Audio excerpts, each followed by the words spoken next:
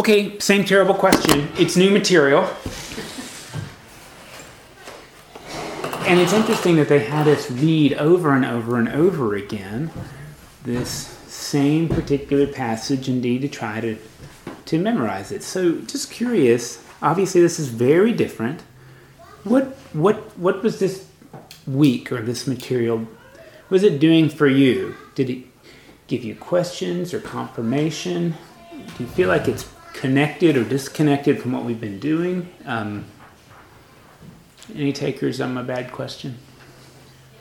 Would you repeat that again, please? It's not a good question. It's really, what's the material doing for you?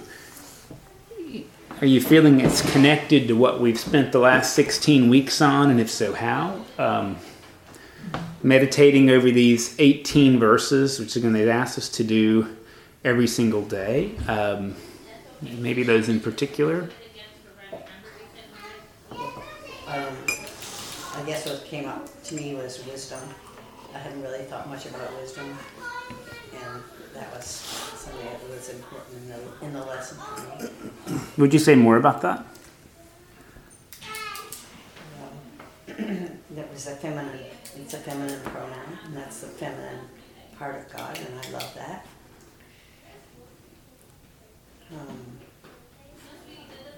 I've always loved that first 18 verses of John. Mm-hmm. I can't say that's memorized, but it's so familiar to me that it's comfortable and it's poetic, and poetry speaks to me. So. Did you find, you mentioned the wisdom part from the teaching.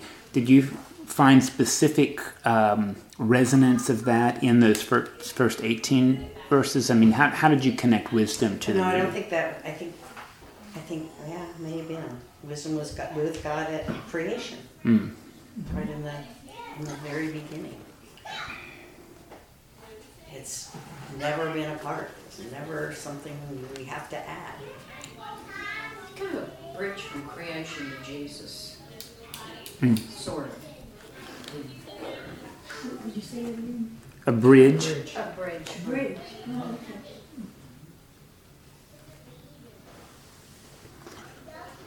Thanks.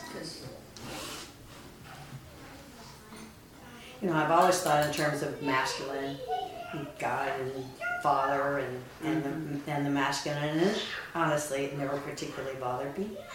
But I have to say, I love hearing about the feminine aspect, and it's always been there, but I haven't been there. It was kind of new for me to be able to study and think about that. It's interesting in Buddhism. Wisdom is also portrayed as a woman. Yes. We spent a lot of time in Proverbs, right? Yeah, that's true. Wisdom is female, but so is folly, right? So.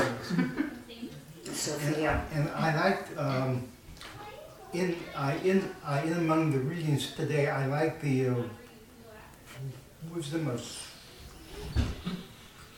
Solomon in there, because that kind of emphasized it more.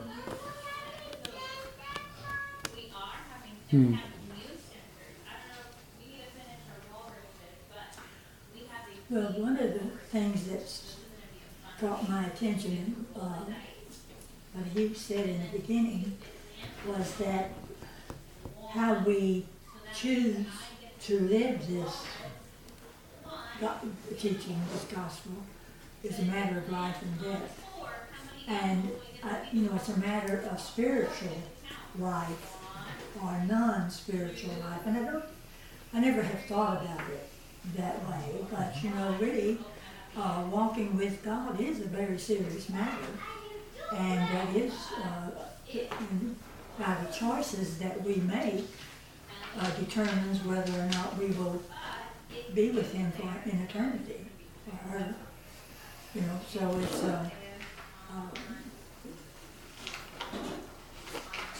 and it's also being consciously aware of God all during the week, other than just on Sundays. I thought something that was really big in this lesson too was things are going to be different. I desire, this is from Matthew, I desire mercy, not sacrifice, new wine, new wineskin. Things are different now. The way it's new. Because when we really pay attention to God and Jesus and follow and become the person that that we were created to be, then we do change. And you can call it. We know that as we age through life, we mature, hopefully. Well, we also mature in faith too. But the thing about maturing in God is that we have that constant help, that love that is always coming to us, whether or not we are thinking about it or not. So if we want to grow more in God, then we think about God more than what we used to. We talk to God, we pray, things of that sort. Just maybe little short prayers during the day. But just something that brings us back to the origin of our being and our destination.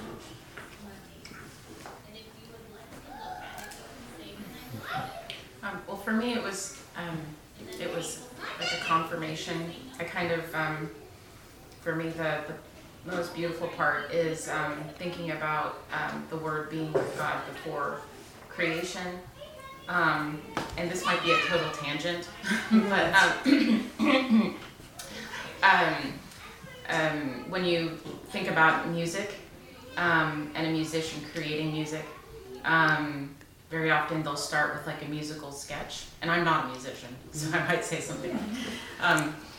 They'll start with like a musical idea, like a statement, and from that they can kind of create, a symphony. And if you look at like Bach's musical offering, and that 6-voice fugue is, you start with the exposition, the statement, and then it goes through these different repeating imitations of similar musical statements and phrases, and then it comes back at the very end to that original idea.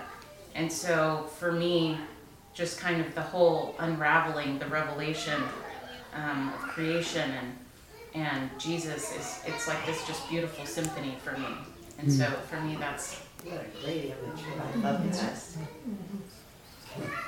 But when you think about, an artist, when they paint, they sketch the sort of the outline, and then they continue to work with it and build on it and improve it.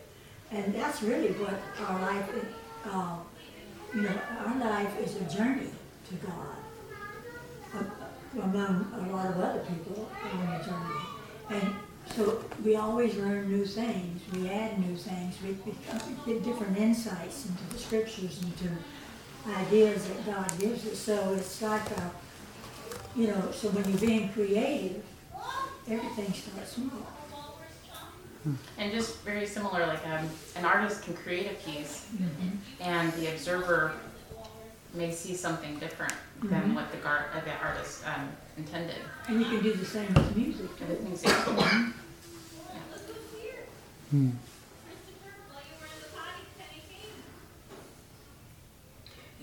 You do that even, I was a principal and educator, and I remember the first time I was given in charge of a huge school with 1,000 kids, with all kinds of inner city, many problems, and things that needed to be, and that was a work of art to me. But the heart of it is the students that are there, and where do you envision what they need, and all. So it's all as, and that can be transformed into just our lives, so the whole of us being go through that same process over and over in many ways. And to look at that at such depth is like almost overpowering, but yet and honor that you say, my goodness, this allows me to look at this, at my life and our lives in such a amazing way. It's just really pretty beautiful. So you've mentioned a few things, if it's okay.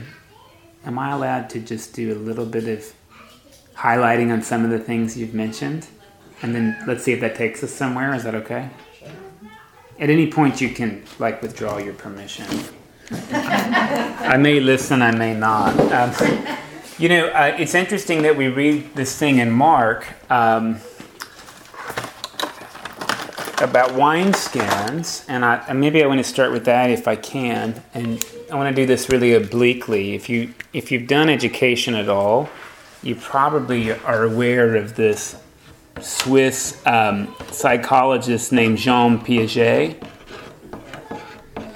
He was kind of a clever guy, and he ended up with this funny job grading IQ tests. And when he was doing this, he realized that kids essentially were all missing the same question, depending not on how many books they'd read or their education, but how old they were. And particularly the famous one is that if you have a container that's short and wide and a container that's tall and skinny, what Piaget noticed is you can take a 1 cup measuring cup, fill it with water in front of a child, they're watching, and pour it in here, and of course the water level will be there. And then you can fill it with water in front of the child and pour it in here. Now they watched. And you can ask them which one has more water. And under the age of 5, they'll always tell you this one does. Now they watched. You put the same amount of water in there. They watched that. But their brain doesn't understand conservation of matter. It looks at relative volume. Which, by the way, I'm pretty convinced that's why most bars really like the conical glass, because it actually has like a third of the volume of a sphere, right? But it looks like more. And in general, like our brains are foolish that way. And they're hardwired to be foolish. More on that later if you want. But what Piaget says is, the way this is overcome is that our brain grows in layers. And we know that's right. Our brain starts out tiny, and then we grow a layer over that, and then one over that. And particularly when you're a boy, that takes you to about 26 before that finishes. But along the way, you end up sort of going from one worldview to another. And his word for worldview is this word equilibrium. So whether it's right or wrong, everybody has an equilibrium point at which they kind of make sense of the world. The sun's going to rise, it's rain, whatever. We just sort of have things that we sort of inherently trust the world works this way. And then inevitably we run into new information that doesn't fit with our equilibrium. So it's possible, just to throw out one of my own journeys into wineskins, that you believe women cannot be ministers. And then you encounter a woman in ministry whose ministry seems very real. This brings you to a crisis. Because you categorically rejected that, but now your experience is in conflict with your category. What will you do? Well, you sort of are going to do one of two things, is what Piaget says. You are either going to accommodate your worldview to the new information, which means you will change your worldview. You're either going to change the way you look at the world, or you're going to assimilate the data into your old worldview. You're either going to change the data or you're going to change your worldview. Now, either way, you're going to arrive at a new equilibrium. So just to think through the women in ministry example, you experience this woman in ministry, and you're either going to say, wow, that was real, and my category was wrong. I'm going to have to say some women can be in ministry, or maybe all can. Or you're going to say, that was a fluke. That was an outlier. I was in a strange emotional state. Oh, she wasn't ministering. She was teaching, and women can do that, but they can't preach. I mean, you sort of massage the information to sort of fit into your category. By the way, we do this stuff all of the time. And there's a reason why people are very prone to stereotyping and prejudice, because there's often some truth to it in our experience. Often some truth to it. The problem is that we our brain really likes hard categories, not fluid ones. So what we do is we take these experiences that seem to repeat themselves and we make them hard categories, and we make round pegs fit into square holes because our brain would rather do that. Like I said, either way you end up at new equilibrium. Now, perhaps Jesus is talking about following the gospel in this way when he says, look, you can't take new wine and fit it into your old wineskins. If you do, you'll ruin both the new wine and, essentially, you'll ruin your way of living. Now, I didn't want to be so radical. I mean, I do come from this evangelical background, but I think one way to hear this is that the gospel is new information. And my experience of Christianity or any other religion is that we would much rather assimilate it into our worldview than change our worldview to accommodate the gospel. So what we'd like to do is take our normal structures of thinking and slip Jesus in there wherever he might fit and back up what we already enjoy doing. God is a Republican. God believes in the United States being the best country in the world. It's okay if poor people don't have health care. They didn't work hard enough. Sorry, this is all very liberal sounding democratic beliefs. We could do it on the other side as well. But see, essentially what I'm doing is just backing up what I believe in God's name. Instead of thinking, how do I have to accommodate my thinking to fit the gospel? And I think one way to think about this new wineskins is that if we don't accommodate our lives to the gospel, we ruin it. And so gospel means good news, and when we assimilate it, it's not good news anymore. Good news, you're going to hell when you die, but you might not have to. Is that good news? Well, I think that's mixed news at best. God loves you, but you might send you to hell. Is that good news? None of you are answering. Of course, I think it's like a very schizophrenic type of. But I would somehow in the Judeo, and not even say Jewish people don't even think like that. In general, in the Christian tradition, that's what we've become comfortable with. God loves you, but you got a good chance of getting sent to hell forever. If you mess this up, there's hell to pay. And I want to tell you, I think that's assimilating the gospel. I don't know that we've accommodated to it. In what sense, what did it look like if we accommodated to it? You do the purgatory.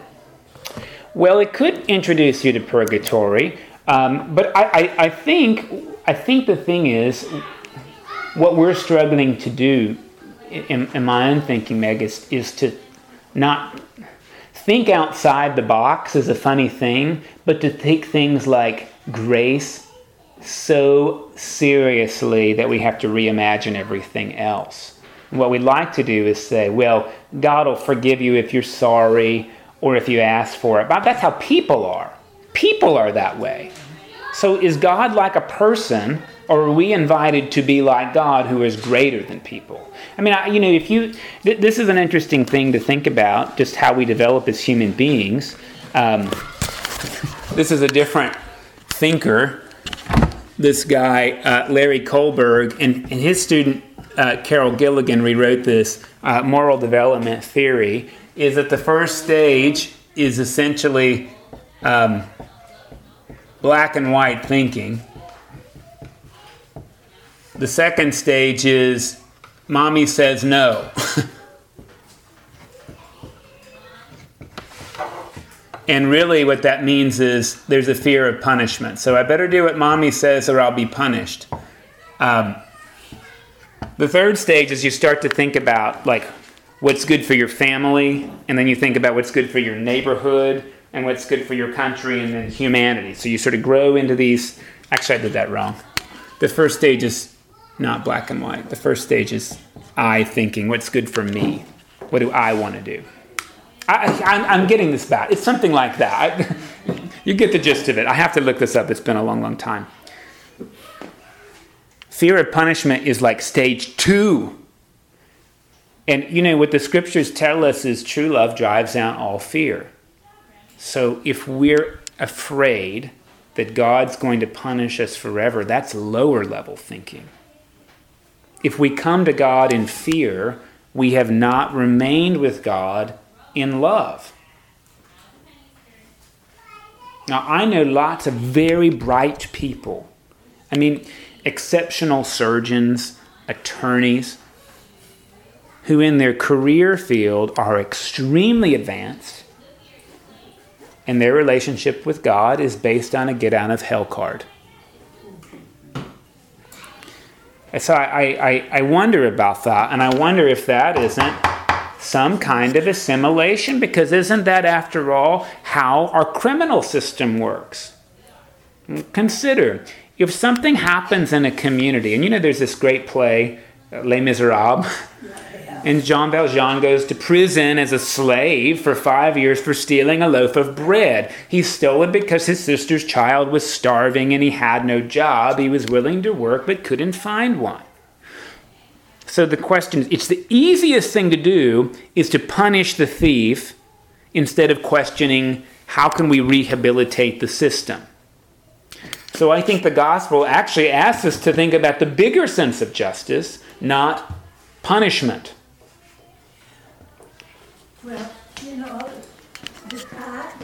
idea of hell and fire is ancient. In other words, those were the concepts that people could understand back then.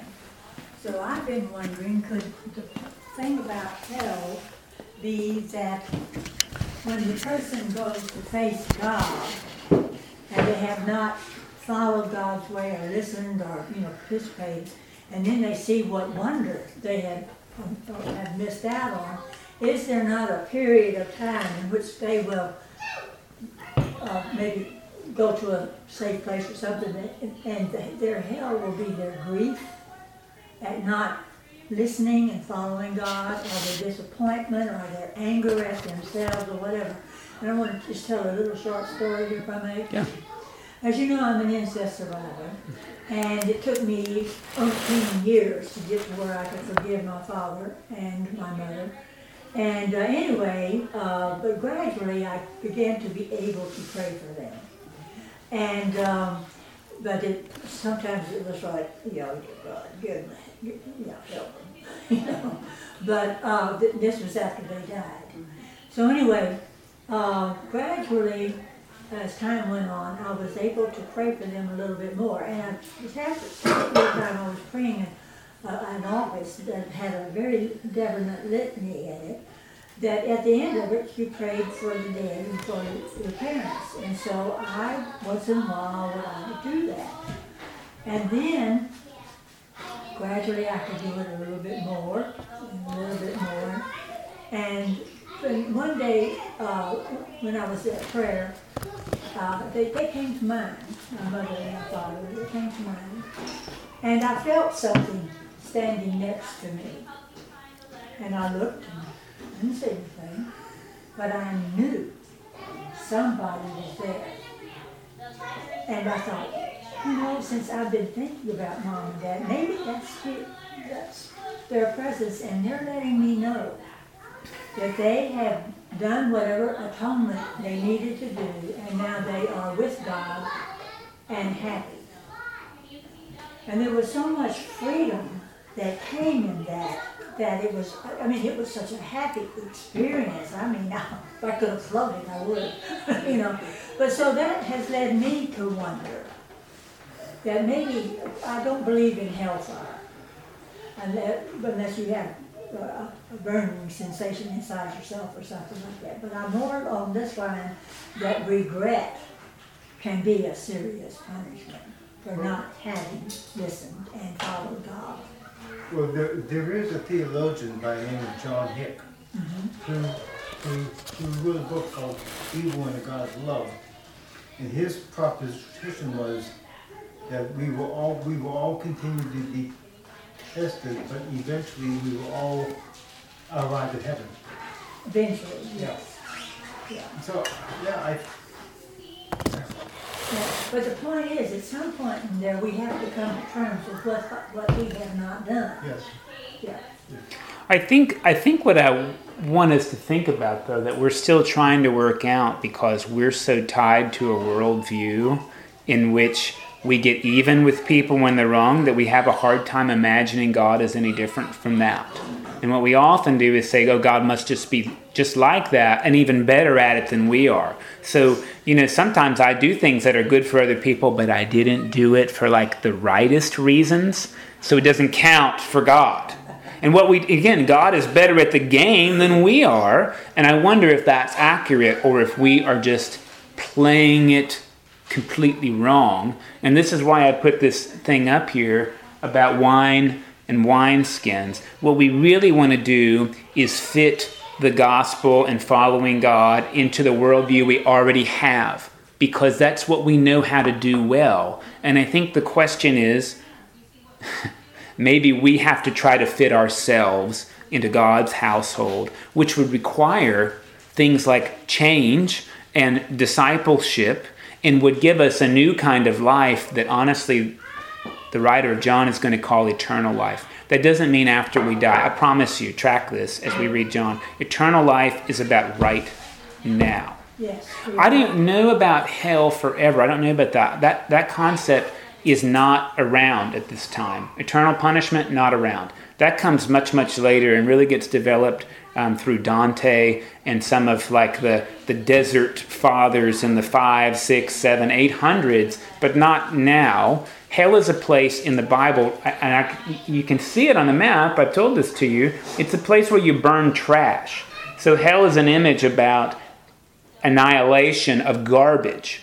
So do I hope that God will annihilate the garbage from me? Absolutely, I do. What's funny is, I think this model up here shows I'm often very interested in holding on to my garbage, and I'm surprised when its annihilation hurts me because I'm holding it.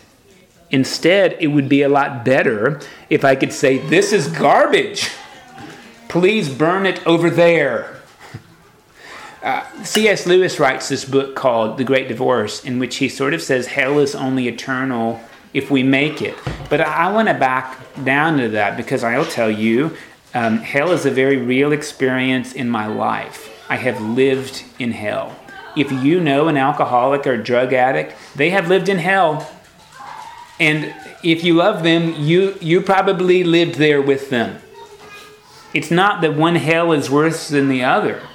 But I am positive that God is not trying to put us there and hurt us. God is trying to call us out of there.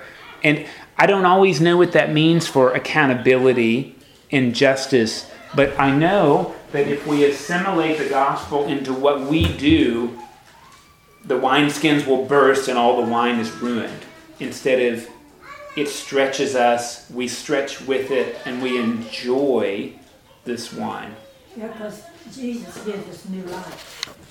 Yeah, and I just even think the way we approach Jesus in general is, in general. We say, Adam and Eve just messed everything up, and then God had to think, how do I fix it? And then God got this idea of Jesus. Instead of, what if God's plan was always to become a human being so that God could enjoy being human? Well, Mike, that's just really positive and new agey. Is it? Well, but the thing is this, he didn't get to enjoy it. I think he got to enjoy 33 years of it. 33 years and then after that. I think we normally think so much about poor Jesus, he had to suffer because that's our experience of working hard and giving up things for other people. And maybe it's because we get it wrong. Maybe Jesus actually really enjoyed all of that stuff. And maybe we can do that too. Well, how could he enjoy being nailed on a cross? Well, of course, that wasn't physically pleasurable, but he clearly was committed to doing it, or he wouldn't have done it. If we, I think this is the truth, we sort of know or we figure out that loving somebody else is going to be painful because it means we don't get our way. Whether it's our parents or our spouse, especially our kids. But boy, there's sure even in those moments of hurt, there's a lot of joy to be had. Well, I think that's right. I don't know. And I wonder if that isn't our invitation to sort of rethink this. Did Jesus really dread being a human being? Or did he enjoy humanity? Do we have to dread things like having gas and pimples and, being tired? Or is that just part of our humanity? Is it bad that stuff hurts? Or really, is it all right? I think these are questions about what does it really mean to be human and what does it mean for God to be human? That's sort of what this reading is sort of asking us at the last questions, how is it that God becomes human? The early Christians had a really hard time with this. They thought actually the body is a bad thing. It's sensual and it's earthly, and the spirit is this beautiful, effervescent thing. So the way to handle it is punish the body and free the spirit. And we still want to do that sometimes. We do it in strange ways. And we actually sort of worship those things. I just give you an example. There's something called exercise bulimia, where we say, look, I worked out really hard, I can eat whatever I want. And that's just so tied to a negative view of the body and to food and to enjoyment that there's no health in that. I was at a cycling class yesterday or Monday. I don't know if I'll go back to it because it was really hard. But the instructor was like, working out really hard so you can have that June body at the beautiful pool. And I'm like, I'm too old for that to be my goal, because I've had that June body and my life is not any more fun with that. It's not. I'm not here to have a June body. I'm here because actually I want to enjoy my body and a healthy lifestyle. That's what I want to do. So I think there's got to be some accommodation. That's really what I want to say. And again, if we imagine Jesus hated being human, then of course humanity is to be afraid of, to be ashamed of. But what if that's not how it was? But are you saying that there is no accountability before God for the way we have lived or not lived? No, I'm saying it has to be totally different from human accountability. Otherwise, we'd just be worshiping ourselves. I just think that's the hard thing. Yeah. Because, we don't know the circumstances of people's lives. So that's why God says don't judge other people. And so there will obviously be things that God will take into account about that person's life that we know nothing about. So, but I think that we really have done some wrong things in our lives, and we did them on purpose. There's got to be some kind of accountability for that. I don't believe it's fire or hell, but you've got to. I think that's an interesting thing to pay attention to, and I would challenge you to think about the things you've done wrong in your life. Did you do them really to be demonic? Was your intent to be Satan in the world? Or at a certain point, were you acting out of anger or exhaustion or frustration, or because your parents had shown you that was the way to parent, or your brother had betrayed you and you were getting revenge? I mean, were you doing it to destroy them, or were you doing it because that was the best thinking you had at the time? Yeah, God takes all that into consideration. I think that's an interesting way of looking at it. I mean, I read this book and I'm really struggling to live into this, that the difference between joyful people and unjoyful people is whether or not we believe the following phrase. People are pretty much doing the best they can with what they have. Yes. And I will tell you, being a J on the Myers-Briggs, it is very hard for me to look at someone who chooses to be homeless and say they're doing the best they can. However, I'm trying to get some perspective on this, because homelessness isn't really a moral decision. It's just a choice you make. There are a lot of things wrapped up in it, but who's to say sleeping on the street is morally wrong? If that's what you want to do, that's what you do.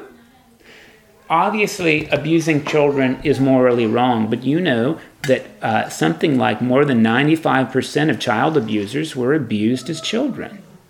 Now, I'm not saying that justifies it, but the truth is, you know, if you've ever parented at all, 90% of your parenting came instinctually from the way you were parented. You know that if you were a teacher in a classroom, whether or not you had kids, it came from the way you were taught. And from the way you're, or a reaction, that's right. And so, you know, again, I'm not trying to say, well, that means nothing really matters. But in general, I think, again, if people are doing the best they can with what they have, even if we think they could do better, that just becomes an interesting way to have to think about our lens of justice and what our response should be. I believe in accountability. When it bothered me first, this, you have a crisis and you have to accommodate and assimilate. Because to me, that in both cases, what was there just stayed with you. I was trying to think in the wineskins thing too. Yeah. I was just trying to think of also, and I thought, to me, it's more like a crisis. Sometimes bring you to the point of like a caterpillar to a butterfly. Your whole insides are reshaped, and then you are a new person at the end. That's this one. This is the one where you crawl out of the chrysalis and you're still a caterpillar. I really think that's right. And again, these can happen at very small levels. And I gave you one about women in ministry. And what's interesting is, I will tell you, once you turn a card over like that, there are many, many other cards that you have to start turning. And that brings me to the next idea, which is about the Word of God. In the beginning was the Word, and the Word was with God, and the Word was God. The Word is not the Bible. The Word is Jesus. I mean, this is so important, because as an evangelical, I was taught that the Word of God, that this is the Word of God, and it is not. This is words about God, some words from God, but the Word of God is Jesus. That is so different from my Protestant faith, because I mistook that for the living God, and of course, that's just a snapshot, not the living God. And if we take this really, really seriously, right, then honestly, as Christian people or Jewish people, this is an anchor for us. But if the resurrected Jesus ever disagrees with this, we follow the resurrected Jesus. Which, by the way, is why we celebrate gay marriage in the Episcopal Church. Whether it's in here or not, I'm positive the resurrected Jesus would celebrate it. I mean, I think that's how we do it. And the thing that we often miss here, if it's okay to say, is that John is doing something that we've swallowed only small bits of, which is John is using this Neoplatonic idea. Plato is a student of Socrates, and he's the one who wrote about Socrates and the Socratic method and all that. And he was around 350 BCE, and the Gospel of John is 450 years later. And this word that he uses, the word logos, we translate it as word. Like biology is words about life or the study of life. Sometimes we call it study of. But in the Platonic category, the logos is not just words about. The logos is the universal ordering creative principle. And if you remember your Plato at all, there's these categories that are essentially called the forms. So a Great Dane and a Chihuahua look very different. But Plato argues they have the form of a dog. They have the form. And the same thing would be true about horses. Really, he talks about horses. Plato does. The Arabian and the quarter horse and the thoroughbred. They're all different, but they have the form of the horse. And in scientific categories, I think it's very helpful to say they all have the same genus.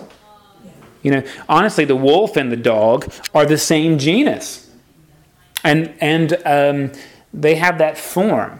Well, the forms, says Plato, come from the virtues. Now, Plato was the one who said Greek mythology is stupid. He said the Greek gods are base, they're petty, they're worse than human beings. So why would we worship anything that is like us or lower? No, Plato says we heed the forms and we pay attention to the virtues from which the forms came. Now, the virtues for Plato are not things like faith, hope, and love. They're different virtues. But ultimately, Plato says that the virtues come from the logos, the universal ordering and creative principle. So when you hear the word biology, it doesn't mean words about life. It means the universal ordering creative principle that made everything that is as revealed in life. And geology, you see then, is the universal ordering creative principle, the mind of God, if you will, as made manifest in attention to the earth.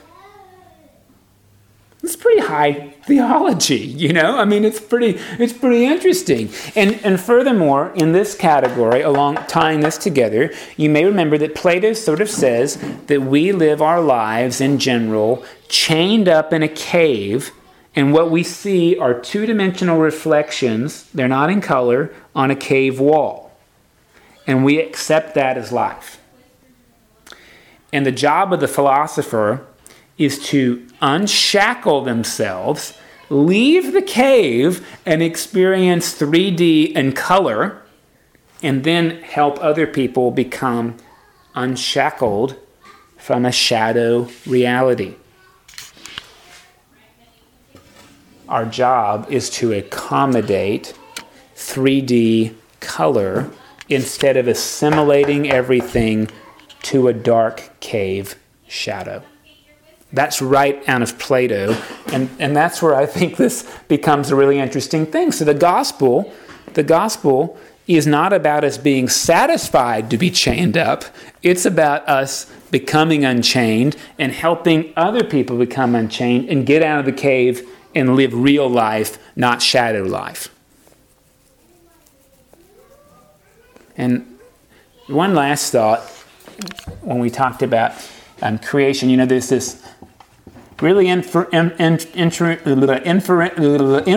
book called the Zohar, written by the Baal Shem Tov. Do you know about this? This is the root text. There's two A's in there somewhere, but I don't remember what it is. In the Jewish mystical sect called Kabbalah.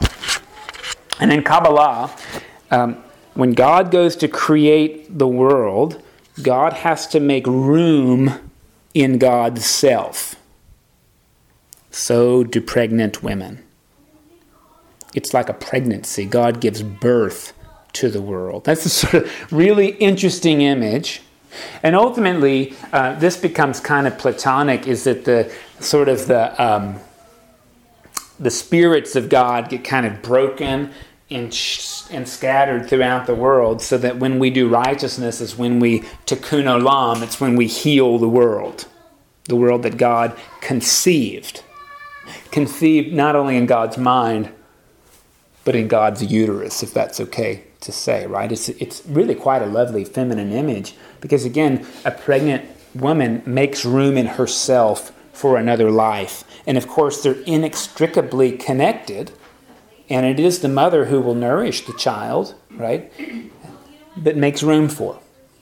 This is sort of an interesting idea. And to chase it one more thread, right? Probably the most violent thing I've ever seen is the birth of my daughter. And boy, I can tell you, pain level, I mean, I didn't experience it, but pain level appeared to be off the charts. And yet, my wife would take it back for nothing. And I wonder if that's insight into the incarnation. What do you mean, take it back from that? Well, I mean, I think there is something like hardwired biologically into birth pangs, you know? And everybody knows that's going to happen if you have a baby. You know it's going to happen. And not just in the moment of delivery. I mean, even if you have a C-section, right? I mean, this child has behaved like a virus and taken your nutrients from you, you know, irretrievably changed your body, right? I mean, you lose your abs. There's skin that will never be tied again. I think one of my wife's muscles came unpinned, you know. Stretch marks. See, the thing is, that's not a mystery. I mean, women know that's going to happen, and I don't want to speak for my wife as an observer, though. Well, you're basically saying she would do it all again.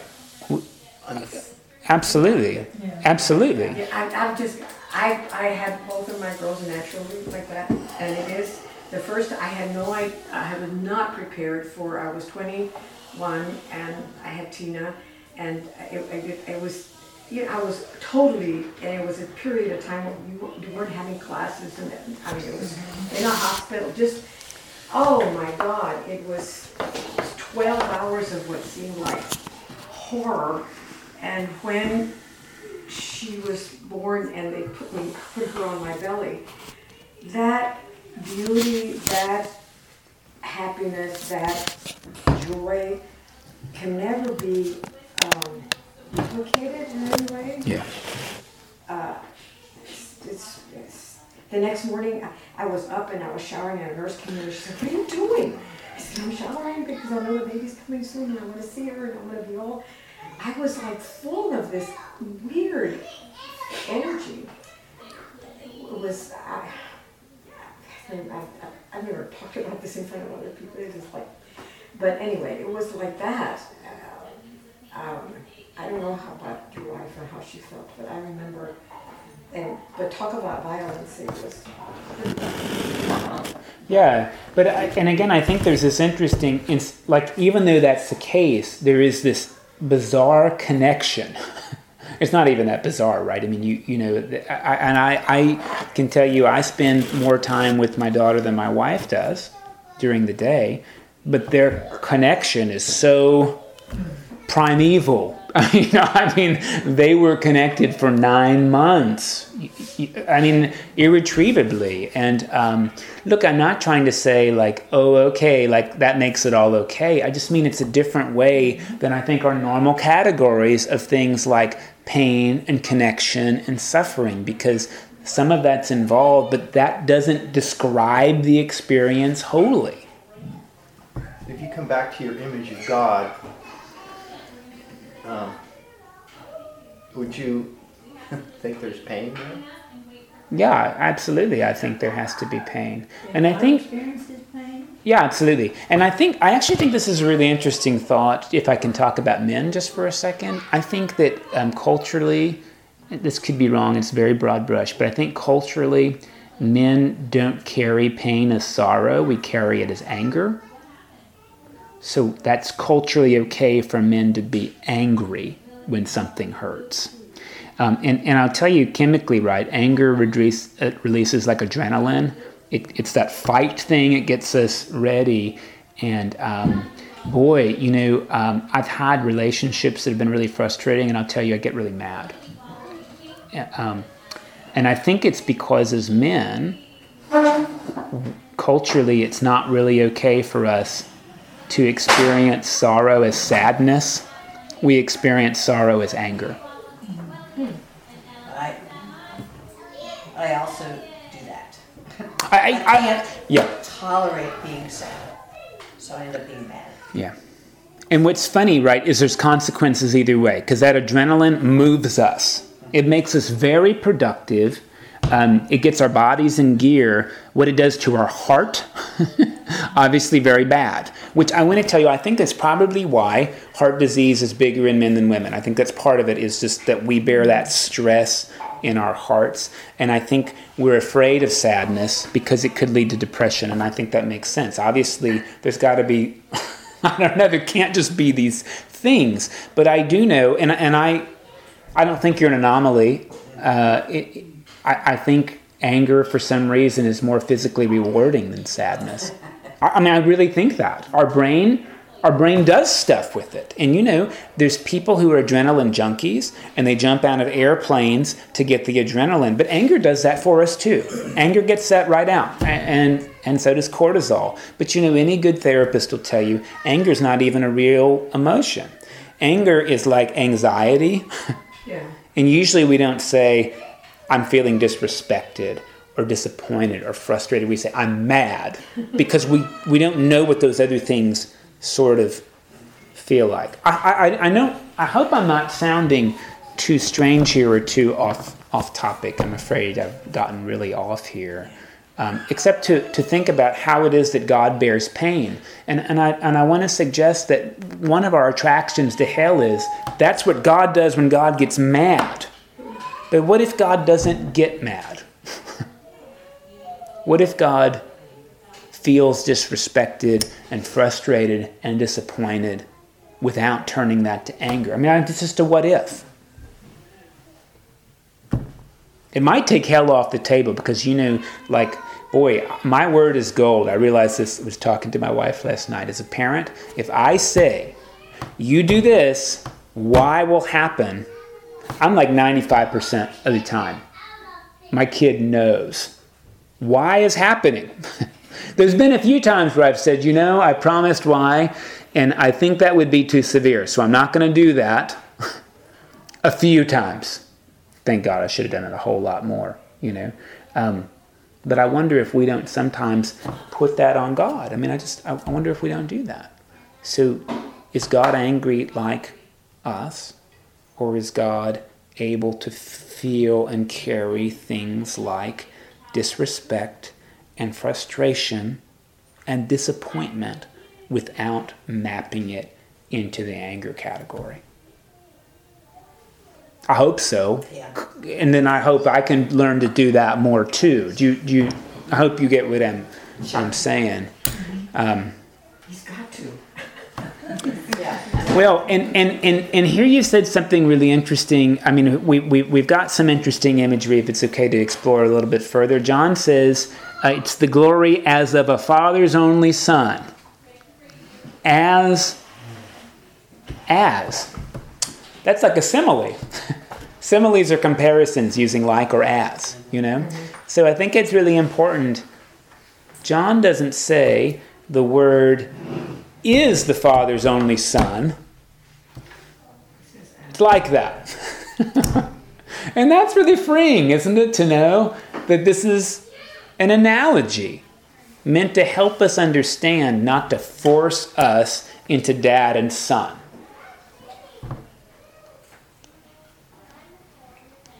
But Jesus shows us God.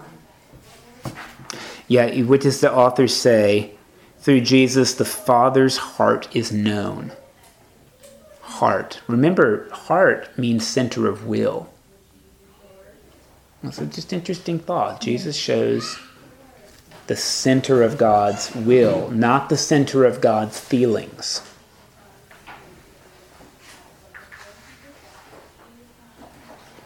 the light shines in the dark, and the dark has not overcome it. It's really interesting. I was talking to Lila, who's like a PhD in particle physics, and we were talking about the wonders of light. You know, and I've mentioned this in church before. It's interesting to think that, you know, when you extinguish a candle, the light didn't go out, really. It changed into smoke, so light changes.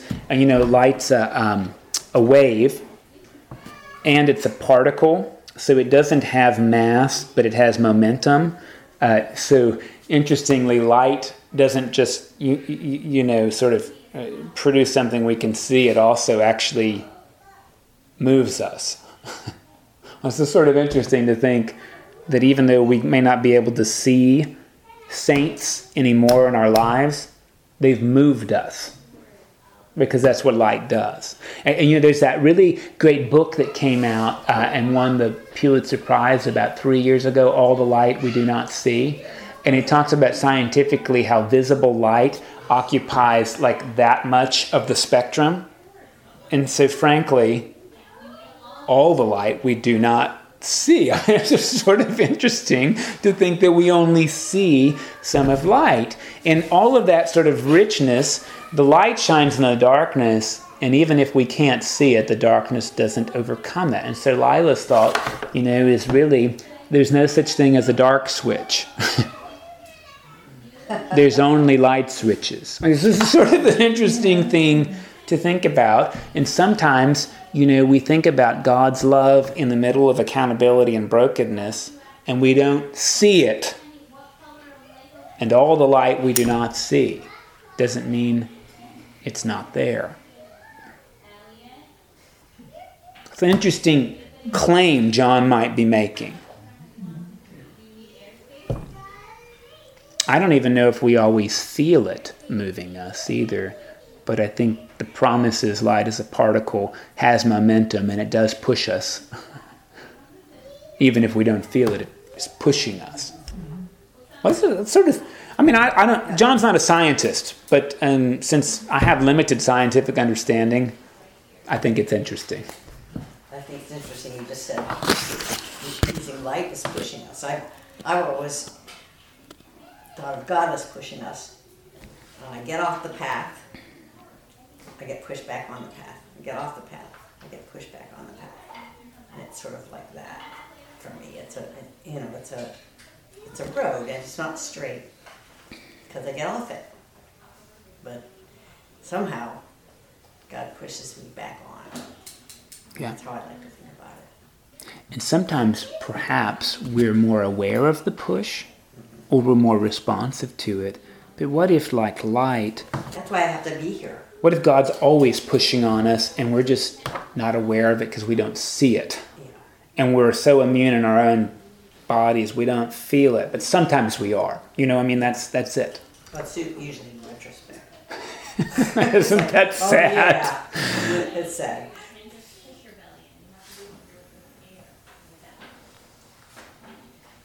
Okay, I talked to Ray a lot. What did we miss from our reading?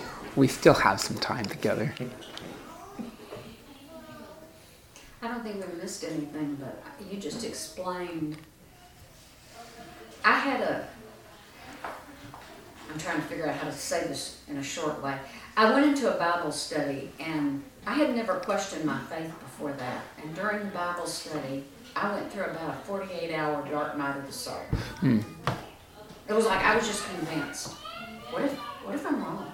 I mean, what if this doesn't exist? What if there is no God? What isn't this? And that diagram, when you were doing that, I kept thinking, that's exactly what happened to me. I was in the middle of this Bible study, and they were describing, it was Esther, I think. Yeah, it was Esther. And I looked in the Oxford Bible where they tell you that Esther is not probably real and that it's a compilation of 3 different. And I thought, well, okay, if that didn't happen, how much else didn't happen? You know, it was one of those domino effect things. Yes. And why all of a sudden I had that happen, I don't know. But that diagram really, for the first time, explained to me, because I've always gone back to that time period and thought, how did that happen and why was it so profound? You know, for that short period of time.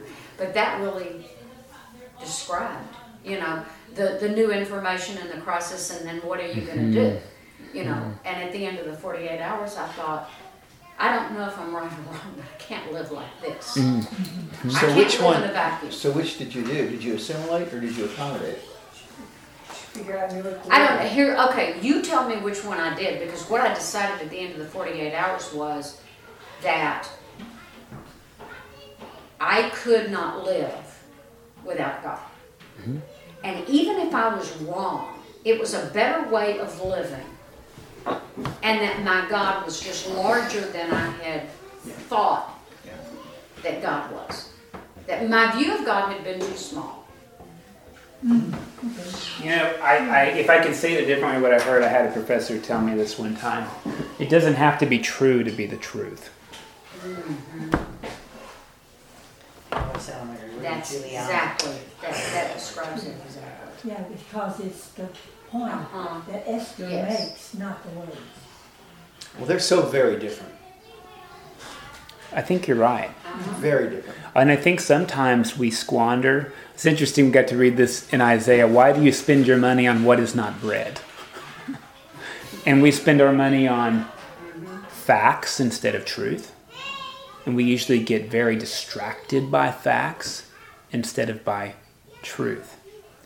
And maybe that's a good thing to think about. You know, I thinking about accommodating and assimilating, you know, that passage from Isaiah says, "My ways are not your ways," says the Lord. "For just as water falls to the earth and trickles down and brings new growth, so does my word not return to me void, but accomplishes what I speak." And to think that God's ways might just be more patient and convoluted, but life-giving than my own, is just really interesting to think. You know, I guess that's hopeful. There, you know, for those who, and you might be able to look back over your life and see it, but those who follow God, there are wonders to behold from time to time. I mean, when you show your love for God, God is going to meet you there and push you forward.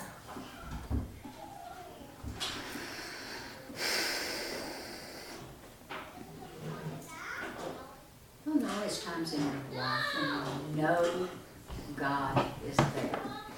There's no proof of it. There's no, you know, it's not a fact-based thing. You just know. Yeah. And don't doubt it if you feel it. There's nothing wrong with doubting it. Well, you know, there's nothing wrong with doubting, but the thing is this, don't talk yourself out of it. Well, my point is, I mean, I think it's okay Yeah. to do that. Doesn't mean that you are a non-believer. Yeah. It's Well, you have to think things over. Yeah.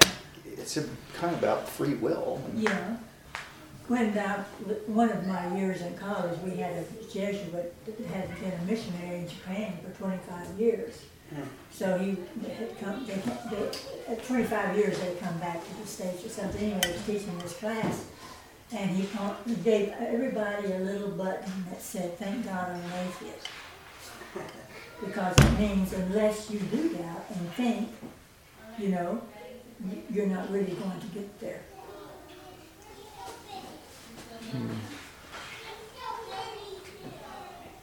See, I think coming back to the beginning, what we were talking about with accountability, there's this line by the poet Rilke that says, "Faith and love are always in us. We are not always in faith and love." And that's just a really interesting thought about God's presence and accountability.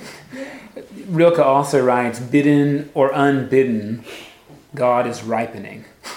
This is a really interesting thought, actually.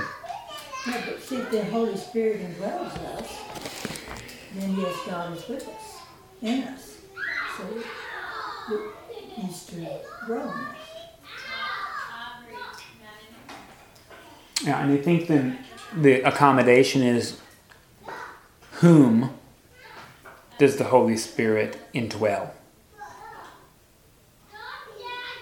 I think it's a really important thing, because I'm just going to be honest with you. I was recently at a meeting of the clergy in which there was some direction that people should not be admitted to communion unless they had been baptized. And I'm just going to tell you, I don't understand that. Yeah, that's the way it was when I was growing Yeah, up. when we were growing up. That still is, by the way, the pronouncement of the House of Bishops, but I don't understand that. I don't understand it. What does baptism do that makes you suitable to be at God's table? Does God need it? Do we need it that much that you need somebody to put water on you so that you're welcome? I think it's a really important part of our practice. Mm-hmm. Does that mean people aren't good enough to come? Was that a declaration or was that just a discussion? Somewhere in the middle. I didn't get a really strong understanding. Now, I understand it's been a tradition. I understand it's been a tradition. But I don't understand the reason of it, actually. I don't understand the reason. And you're not alone. There are a lot Or of, yeah. was there ever an example of Jesus baptizing anybody? Well, we'll read about that next week, actually. But you know, that sacraments are outward signs of Inward and invisible graces. yeah. And so it's just this. Baptism is just a sign that this person's life is consecrated to God. It doesn't mean they're going to be perfect or anything of that sort. And it's just a sign that it's more the outward sign that they are committed to living the Christian life. Because when you're an infant, you can't do that. So that's why you have confirmation. But if an adult is baptized, then it's just an outward sign to people that, yes, I've decided to live my life for God. That doesn't mean, and so a person who hasn't had baptism but leads a good life and, does the things that a good human being does, they should not be denied the Eucharist. Should they be denied if they're a terrible human being and want to come? I mean, what if they're a serial rapist and killer and they want to come and have communion? Should they be denied? I think that's a really critical question. I do. Yeah. Whose table is it? It's the table of God. Yeah. And all should be welcome.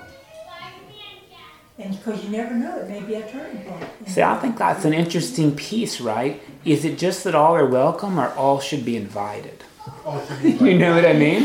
And then if that's the case, and we really accommodated our lives to that belief, how would we live differently? What we'd rather do is assimilate that idea so that the people who come here are invited, but they had to come here first. So how do we be God's inviters? I mean, I don't know the answer to that.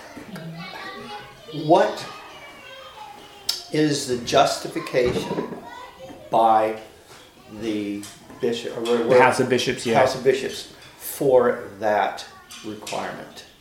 I don't actually know. I probably should read more about it.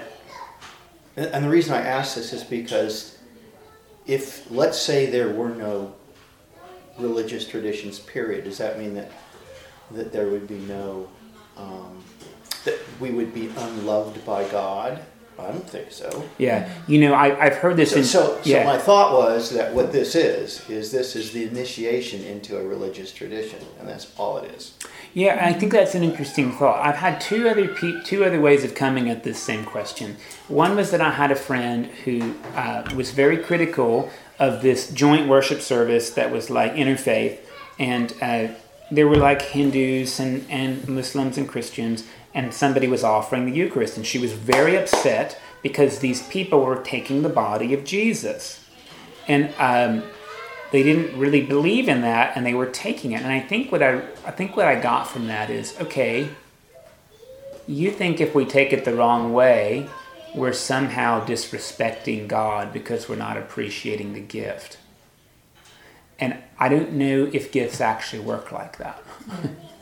I had a test on my question on my GOE, the General Ordination Exam, and it said basically the local mosque has gone out of business and they want a place to worship, and you're the rector of the church, will you let them worship in the church? And my last church, I advertised this question, and one of my good Roman Catholic friends sort of said, well, yeah, they could do it anywhere except in the sanctuary, because if they were in the sanctuary, they would be disrespecting the reserved sacrament. And I think the question is, how can you ever disrespect the reserved sacrament? How can you do that? I mean, is God susceptible to disrespect? Or are we? Do you know what I mean? Well, you may remember, I'm sure everybody here does, that there was a mosque that was torched down in Angleton or something like that.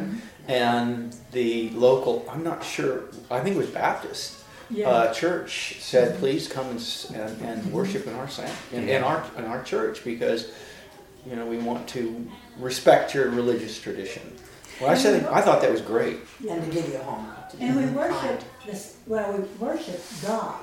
It's the same God, but it gets perverted sometimes, but by some people. But God in Arabic is Allah, and it's the one God.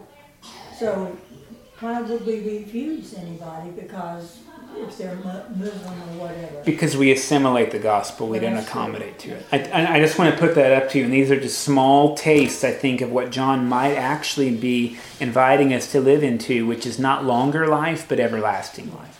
And Catholics, Romans, are even worse. They will not give you communion if you are not a Catholic.